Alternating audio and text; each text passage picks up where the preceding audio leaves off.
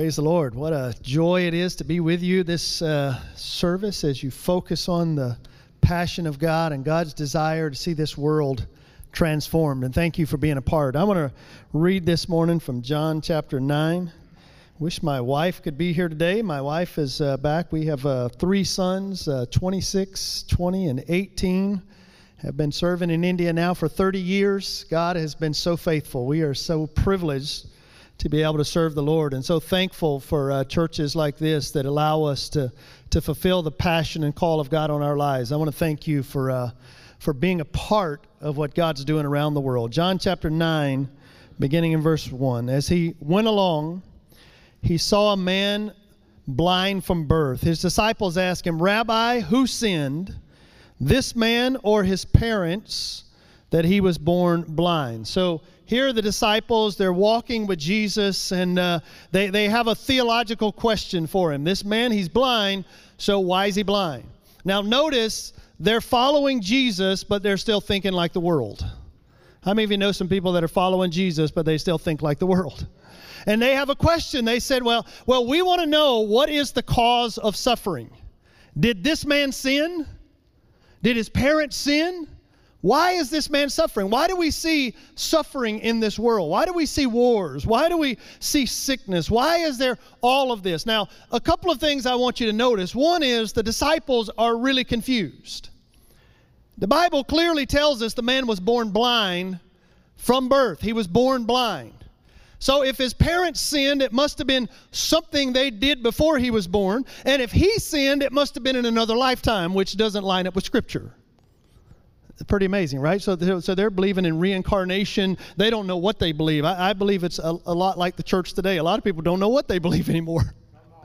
And so here they are. They have no idea. So where did this suffering come from? Did he sin in another life? Did his parents sin? What is the cause of suffering? You see, if we can assign blame, we determine responsibility. So if it's his fault, then I don't have to do anything about it. I mean, if he's suffering because of something he did, then that relinquishes me from the responsibility of having to get involved. You see, we want to know, who's at fault in Ukraine? Is it Russia's fault? Is it Ukraine's fault? Because if I can decide who's at fault, I can determine if I have to care or not. Can somebody say amen? I mean, if I can see somebody that's suffering somewhere, if I can just figure out who to blame, then I can determine whether I have to get involved or not. And the disciples want to know, is this man somebody that deserves our concern? Does he deserve our compassion? Did he bring this on himself? Is it God's fault? Whose fault is it? Because we often want to do that, don't we? You know, we want to ride by and see the man holding the sign, and we can just determine, well, if he's a drug addict, then I don't have to get involved. I don't have to care. If he's homeless because he chooses to be homeless, I don't have to care. We want to know, why is he like this? But I want to tell you, Scripture doesn't give us any leeway. Scripture calls us to care no matter what. Scripture calls us to concern no matter. So however you got to where you are, Jesus still cares about you. No matter what brought you to this position today, God is still concerned with your life. You don't have to know who is to blame in Ukraine today. You just need to know people are suffering, and that the people of God need to show the compassion of God towards those who are suffering always, in all situations. Can somebody say amen? If I see somebody holding a sign, I don't need to know why they're holding a sign. I can pray for them and intercede with them and be concerned for them. No matter what the cause of their suffering, we still are called to be people of concern. That's what we're called to do. So Jesus turns it on its head.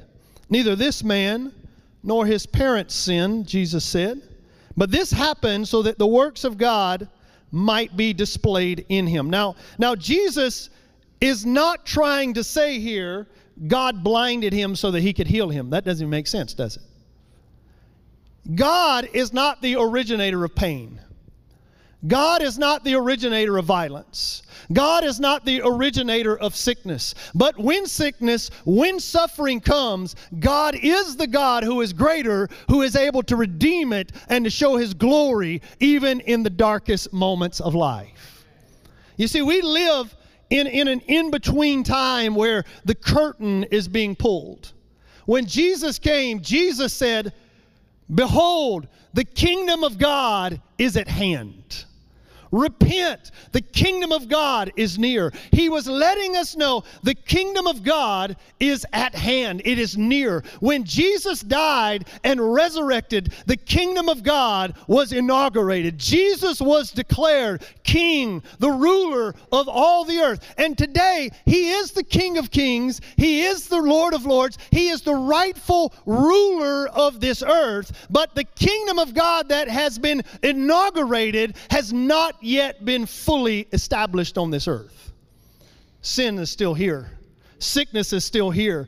Death is still here. Violence is still here. There will be a time when Jesus returns and death, hell, the grave, war, and sickness will all be thrown into the pit of fire, never to be seen again. It will be a time there will be no more tears. There will be no more sorrow. There will be no more death. Jesus will establish the fullness of His reign. But until that time, we live in a moment of the kingdom of God is now, but not yet. It is now, but not fully revealed. He is the king. He is the ruler, but He has not established His rule in all places yet. Darkness is still reigning today in Ukraine. Darkness is reigning today in Syria. Darkness is reigning today in Ethiopia. The king will establish His rule soon. The kingdom will be established when He returns. But until then, we are the messengers of the King. We go out declaring the King has returned.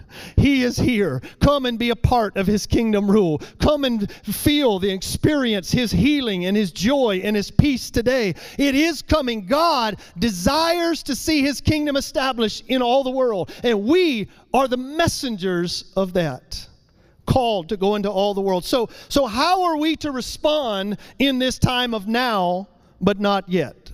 Verse 4. As long as it is day, we must do the works of Him who sent me.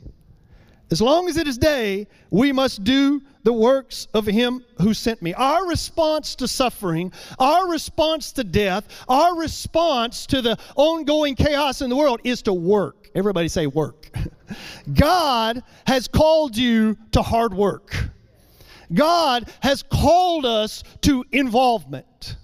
Now, depending on the version you have, as long as it is day, we must do the works of Him who sent me. If anybody has a King James Bible, you'll notice that it says in your Bible, I must do the works of Him who sent me. If you have a New Living Translation, you'll see it says that we must do the work of Him who sent us. You know why that is? Because translators, when they were translating the Bible from the Greek language, in the Greek, it actually uses pronouns, we and me. That's in the Greek, it uses those pronouns. But early translators said, the pronouns don't match up. So I think it's better translated I and me. Other translators says, no, I don't think that matches up. I think it's better to translate it we and us so that the pronouns match up.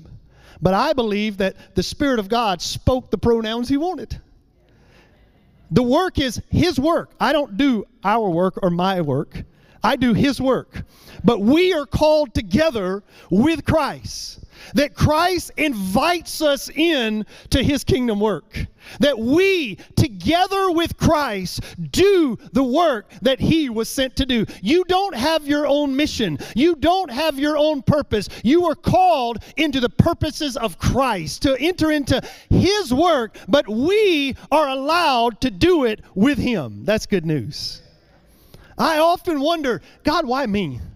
When I was 20 years old, I was an alcoholic. I didn't come from a Christian family. By the time I was 20, I had gotten thrown out of 2 universities. I had very little education. My dad was a plumber, and I was a plumber. I'm not a prophet nor the son of a prophet. God, why would you call me to be a part of your kingdom work? And there's only one word I can give you, and that's love.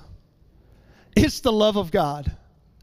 You know, my sons, I love to work. I love to get my hands dirty.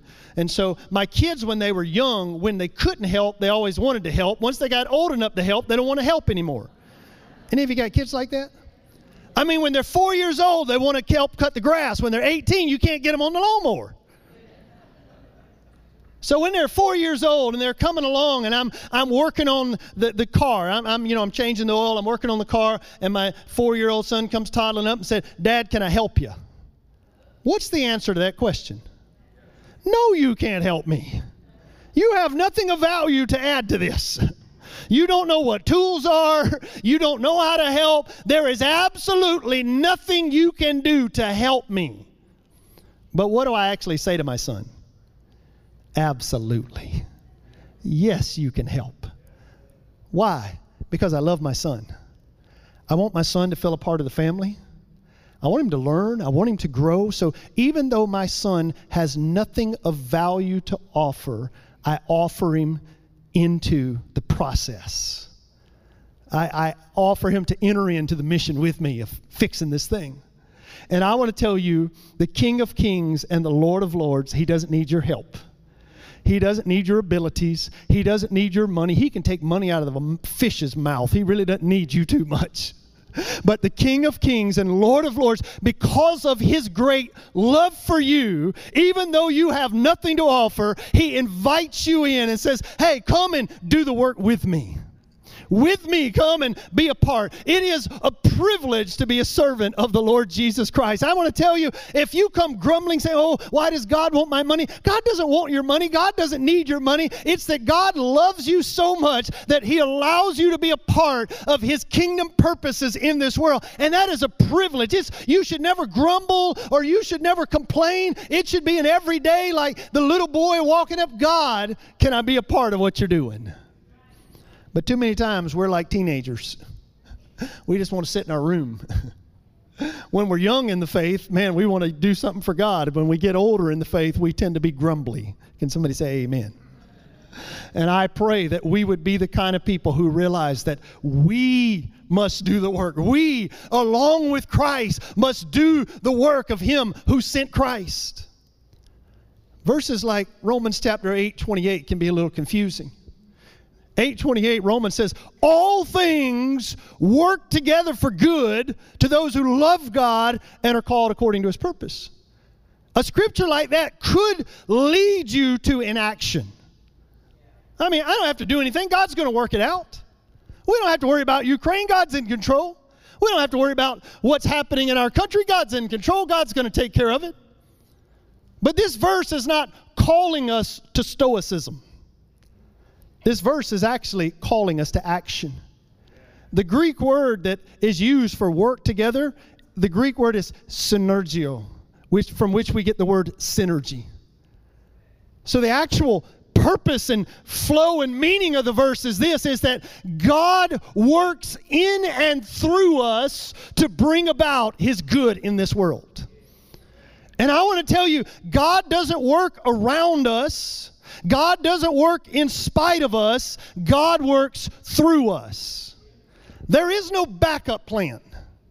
There's no backup plan for Pakistan today. There's no backup plan for India today. There's no backup plan that if the people of God don't do it, God doesn't have plan B of let's turn to Gabriel and say, "Hey, Gabriel, they're not doing it, so why don't you go down and blow your trumpet over Pakistan and declare Jesus is Lord." God doesn't have a backup plan.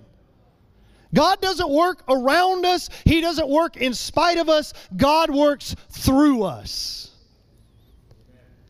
He is looking for willing vessels through whom he can bring about his good of redeeming people of every tongue, of every tribe, of every people, of every nation. God desires to do his good, but he does his good through us, not in spite of us. And that is a great responsibility and a great honor, but it is also a great challenge. That if we're not doing it, He's not going to do it without us. 2,000 years after the death of Christ, Jesus said, go into all the world, preach the gospel to all people.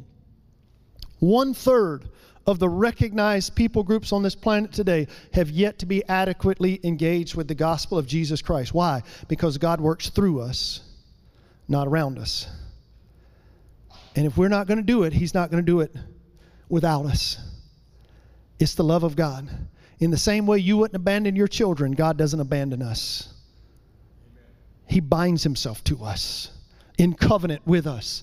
That we are the covenant people of God, called to declare the kingdom rule of God in all the earth. We have that responsibility. God desires to do it through us. But there is a great challenge. He says to us, continuing in verse 4, night is coming when no one can work. You see, we have this commission to hard work, to work with Christ, but we do it with a sense of urgency. Night is coming. There was a time just a few months ago that we could train workers in Ukraine. There was a time just a few months ago that you could freely proclaim the gospel in Ukraine. But now it's a war zone. Night has come. And if we haven't done the work up until now, the work's not going to be done now. Because night has come. In India, the government of India right now has a campaign to have all missionaries thrown out of India. They want all churches shut down. They have publicly stated, we want all Christians to leave India. They've publicly stated it. Night is coming in India. There is an urgency to our task today. Every day around the world, hundreds of thousands of people die without ever having heard the name of the Lord Jesus Christ. There is an urgency to our task today. We must work urgently. As the farmer who sees the harvest, the farmer never takes a vacation when the harvest is ready. Can somebody say amen? When harvest is ready, you got to work when the harvest is there. Because if you wait, the harvest will be gone. And I want to tell you to lift up your eyes today and look out on the fields. There is a harvest today. God is doing His work. Night is coming, but you don't have to fear the night. Why? Because Jesus said, I am the light of the world. As long as I am in the world, I am the light of the world. Night's coming. But I want to tell you, the light of Jesus shines brightest in the darkest places. Right now in Ukraine, I was on a phone call on Friday with workers in Ukraine. There is a harvest in Ukraine right now. There are almost 2 million Ukrainians who have gone out as refugees in just the last week. They've gone to Poland, they've gone into Moldova, they've gone into Romania. Some of them, they've been shipped all the way up to Germany. And I know of pastors right now who are on the borders. And I want to tell you, the Church of Jesus Christ is serving. We helped to buy 200 Kevlar suits and helmets for pastors who said, we don't want to leave, we want to serve. We want to serve.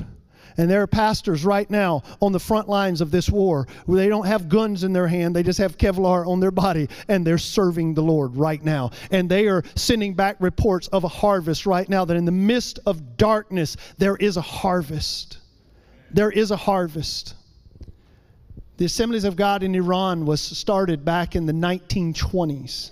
1960, when the Ayatollah Khomeini came to power, all the missionaries were thrown out. The churches that were there were torn down. It was great persecution in that time. From that moment that he came to power, the next 3 general superintendents of the Assemblies of God were all martyred. They gave their lives for the gospel. It looked like a dark time. Night had come. But I want to tell you, light always shines in the darkness. And today, the fastest growing church in all the world today is in Iran. Over 5 million Iranians have come to faith in the last few years. We have friends who live on the border of Iran. They say every day, literally, Iranians come to the border, walk across the border, and they go looking and finding foreigners. Said, hey, can you help me? I had a dream. I want a Bible. I want to find a Bible. Can you help me find a church? I want to know about Jesus. That God is moving in Iran because the light of Jesus always shines in the midst of the darkness. It always shines. We do not fear the darkness because He is the light. And the one who said that He is the light now says, you are a city set on a hill. You are now the light of the world because the Spirit of Christ lives in you. We don't have to fear the darkness around us. We have to work while it is day and shine the light when the night comes. We continue in the work of the Lord. Verse 6. After saying this, he spit on the ground, made some mud with the saliva, put it on the man's eyes. Go, he said, wash in the pool of Siloam. This word means sent. So the man went and washed and came home seeing. Man went, he washed, and he came home seeing. You see, this is why often we don't get involved in God's work, because God's work is messy. God's work is messy. God's work is getting down where people are. Jesus wasn't the kind to speak healing over lepers. He was the kind of man that touched lepers. He literally made himself unclean so that lepers could be made clean. Jesus was the kind that He didn't just sit with sinners, He ate with them. He went to the place they were. Jesus was willing to get messy. And I love this idea of there's something fascinating about the idea that God likes to get His hands dirty. Do you realize that when God made us, He didn't make us out of a tree trunk? Seems like that'd be something better to make us out of. He didn't even make us out of a rock. The Bible says that God reached out into the dust and formed us. And how many of you know dust doesn't hold together without a little bit of spit? And it says that literally God formed us and breathed into us. He got messy in order to make us. And here is Christ that why get your hands messy? He could have just spoke many times. He just spoke words and people. So why get messy? Because I believe there's something in the process that Jesus wants us to see, that many times in this world, if the world is going to be healed, if the world is going to see deliverance, it's only going to be to the extent that you're willing to get a little messy. That you're willing to get down in the dirt with them. It's one thing to just look and just say, oh, I hope everything is better. But God calls us to messiness. He calls us to get down in the dirt with those who are hurting. He calls us to get down. And let me tell you, hurting people will always hurt you. Broken people will always try to break you. Which is why we tend to like to associate more with people who are whole already. Because you know better than to call me at 3 a.m. But my drug addict friend, he has no sense of time. So he's knocking on the door at 3 a.m. And so it's better maybe not to have those kind of relationships. Because those kind of people get into your life. I want to tell you, God has called us to messiness. God's called us to messiness. If you look at Romans chapter 8, when it's talk about good, the verses leading up to that of how does God work with and through us for His good, how does God do that? It's groaning. Everybody say groaning. The Bible says that at this time, if you look back in Romans 8, it said all creation at this moment is groaning. Hurricanes, tornadoes, earthquakes. The world's literally groaning today, longing to be restored. The decay and death that was released not only into us, that decay literally went through us down into the dirt. The trees now die. Animals, like literally the sin of humanity corrupted the entirety of creation. And the world is groaning for the restoration, groaning for the return, groaning for the time that there will be new heavens and new earth in the image of God again, without any decay, without any death. The world is groaning. And it says then that we, the people of God, with the Spirit of God, enter into that groaning with all creation. That we are called to groaning. We are called to lament. We are called to brokenness. We are called to be a people who groan and mourn with those who are mourning. But too many times it's just easy to turn the channel. Oh, Ukraine, oh, that's so bad. Turn the channel. I want something a little bit happier than that. Oh, war in Ethiopia. Oh, that's horrible. Let me turn the channel. Oh, there's injustice. Oh, that hurts. Let me turn the channel. We're not called to be people who turn the channel. We're called to be people who enter in, who get messy. You know, I've got 3 grown sons, and my sons sometimes they're just idiots. How many of your kids sometimes are just idiots? I mean, sometimes they just do dumb stuff. And there's been times my sons just, you know, they start down a path, and it's like, son, what are you doing? And when my sons are struggling, it affects me. I mean, I can't go to sleep at night. I'm laying in my bed, I'm tossing, I just find myself literally praying and weeping myself to sleep because I love my son so much. In the middle of the night, sometimes I just wake up startled and I start to pray again for my son. It's the first thing on my mind when I wake up in the morning. It sits with me throughout the day. There's just mourning, groaning. That's all I can do sometimes is just to groan, to lament, to enter into brokenness, believing that God is able to do it. And I can tell you, when my son is struggling, nobody has ever had to send me a reminder to pray for my son. Because my heart is bound to him. And that's the challenge. Our heart is not bound to the other. Our hearts are bound to family, but our hearts are not bound to the other. The other ethnicity, the other language, the other nation, the other race. Our hearts aren't bound to the other the way our hearts are bound to family. And when you and I became children of God, our family got bigger. In the New Testament, they called themselves brothers and sisters, but they didn't do it the way we did it. We use the term brother and sister as a term of endearment towards one another. In the early church, when they said brother and sister, they meant it. You're now my brother. You're now my sister. You're now family to me. We have one Father who is the creator of all people. All people were created in the image of God. And you are my brothers and sisters in Christ. I have other brothers and sisters who have been orphaned and they don't know that they're part of the family yet. And it's my responsibility to let them know that you are my brother and sister, that God has redeemed you to himself, that we are all part of this family. That we are connected. We are responsible. And can you imagine what would change in this world if we were a people of groaning and compassion? Because compassion always compels us to action. It always compels you to act. You do not have compassion if it is not moving you to do something. Compassion will always move you. And what we need today is a messy people who will start getting tearful and mess up some makeup and mess up your hair so that in the middle of the night we're groaning for a world. And as we begin to groan, as we begin to intercede, God's going to move on our hearts what we can do to be a part of changing things. We need to be messy people.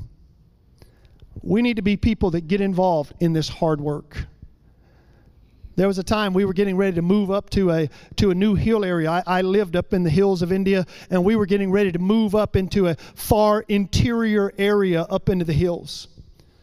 We were home on a furlough, and my third son was born at that time, and he was born with only one kidney.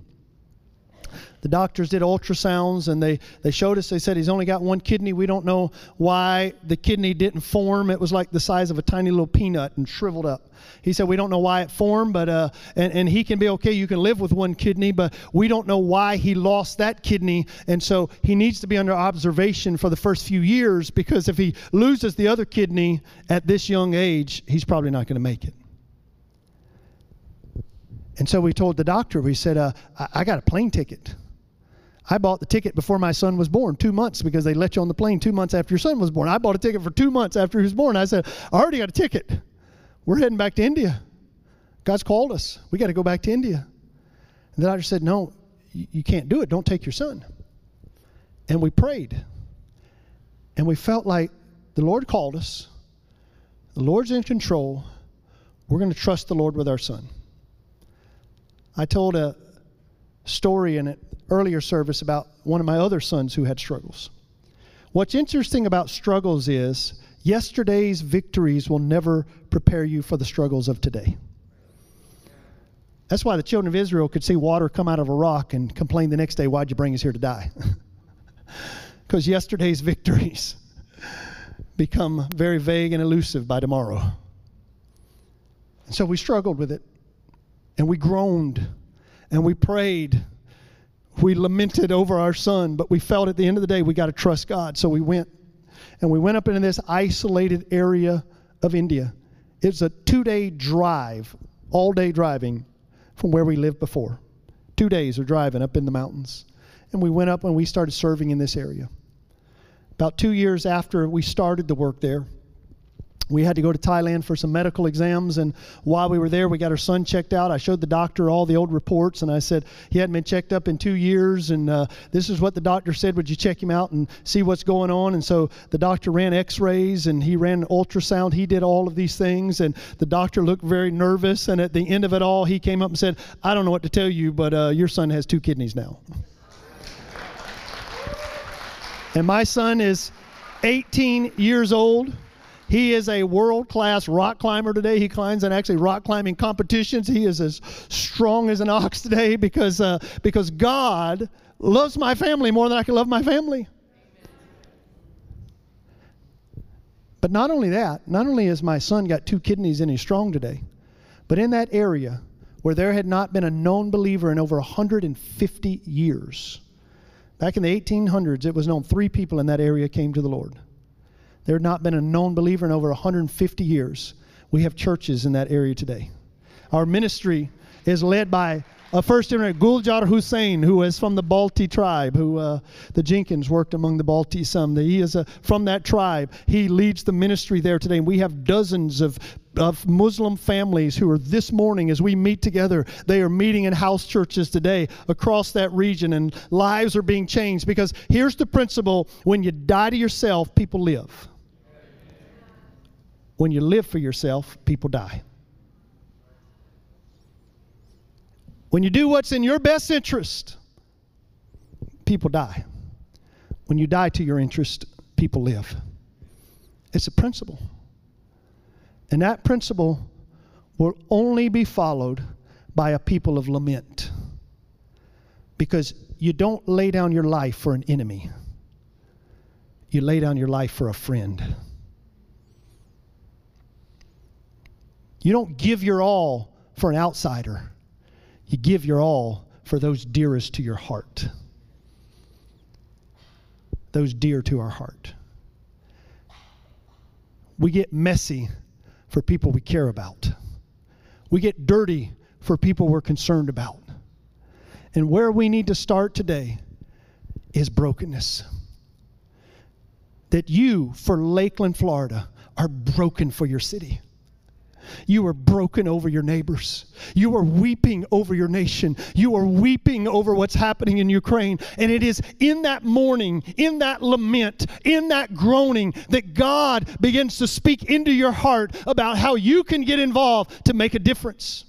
We can make a difference in Ukraine. We can. We can make a difference in the Middle East. We can make a difference in Africa. We can make a difference in our city if we just care. And if we care, God will work with and through us to bring about His good, His kingdom being established. Are we willing to join with God? That is the only question. Are we willing to join with Him in this messy work? And I want to tell you, it's not easy. The Jenkins could tell you stories. It's not easy. I've been in prison in Laos. Was arrested and spent time in a little metal box. It's not easy. Friends that I baptized are in prison today in Laos. It's not easy. Men that I baptize who have given their lives for the name of Christ is not easy. It's hard work. It's messy. But I want to tell you, Jesus is worth it. Jesus is worth it. And I want to tell you, I just truly believe this. 2,000 years is enough. 2,000 years is enough. 2,000 years ago, Jesus said, go into all the world, preach the gospel to all people. I believe 2,000 years is enough. It is time that the church gets busy about hard work.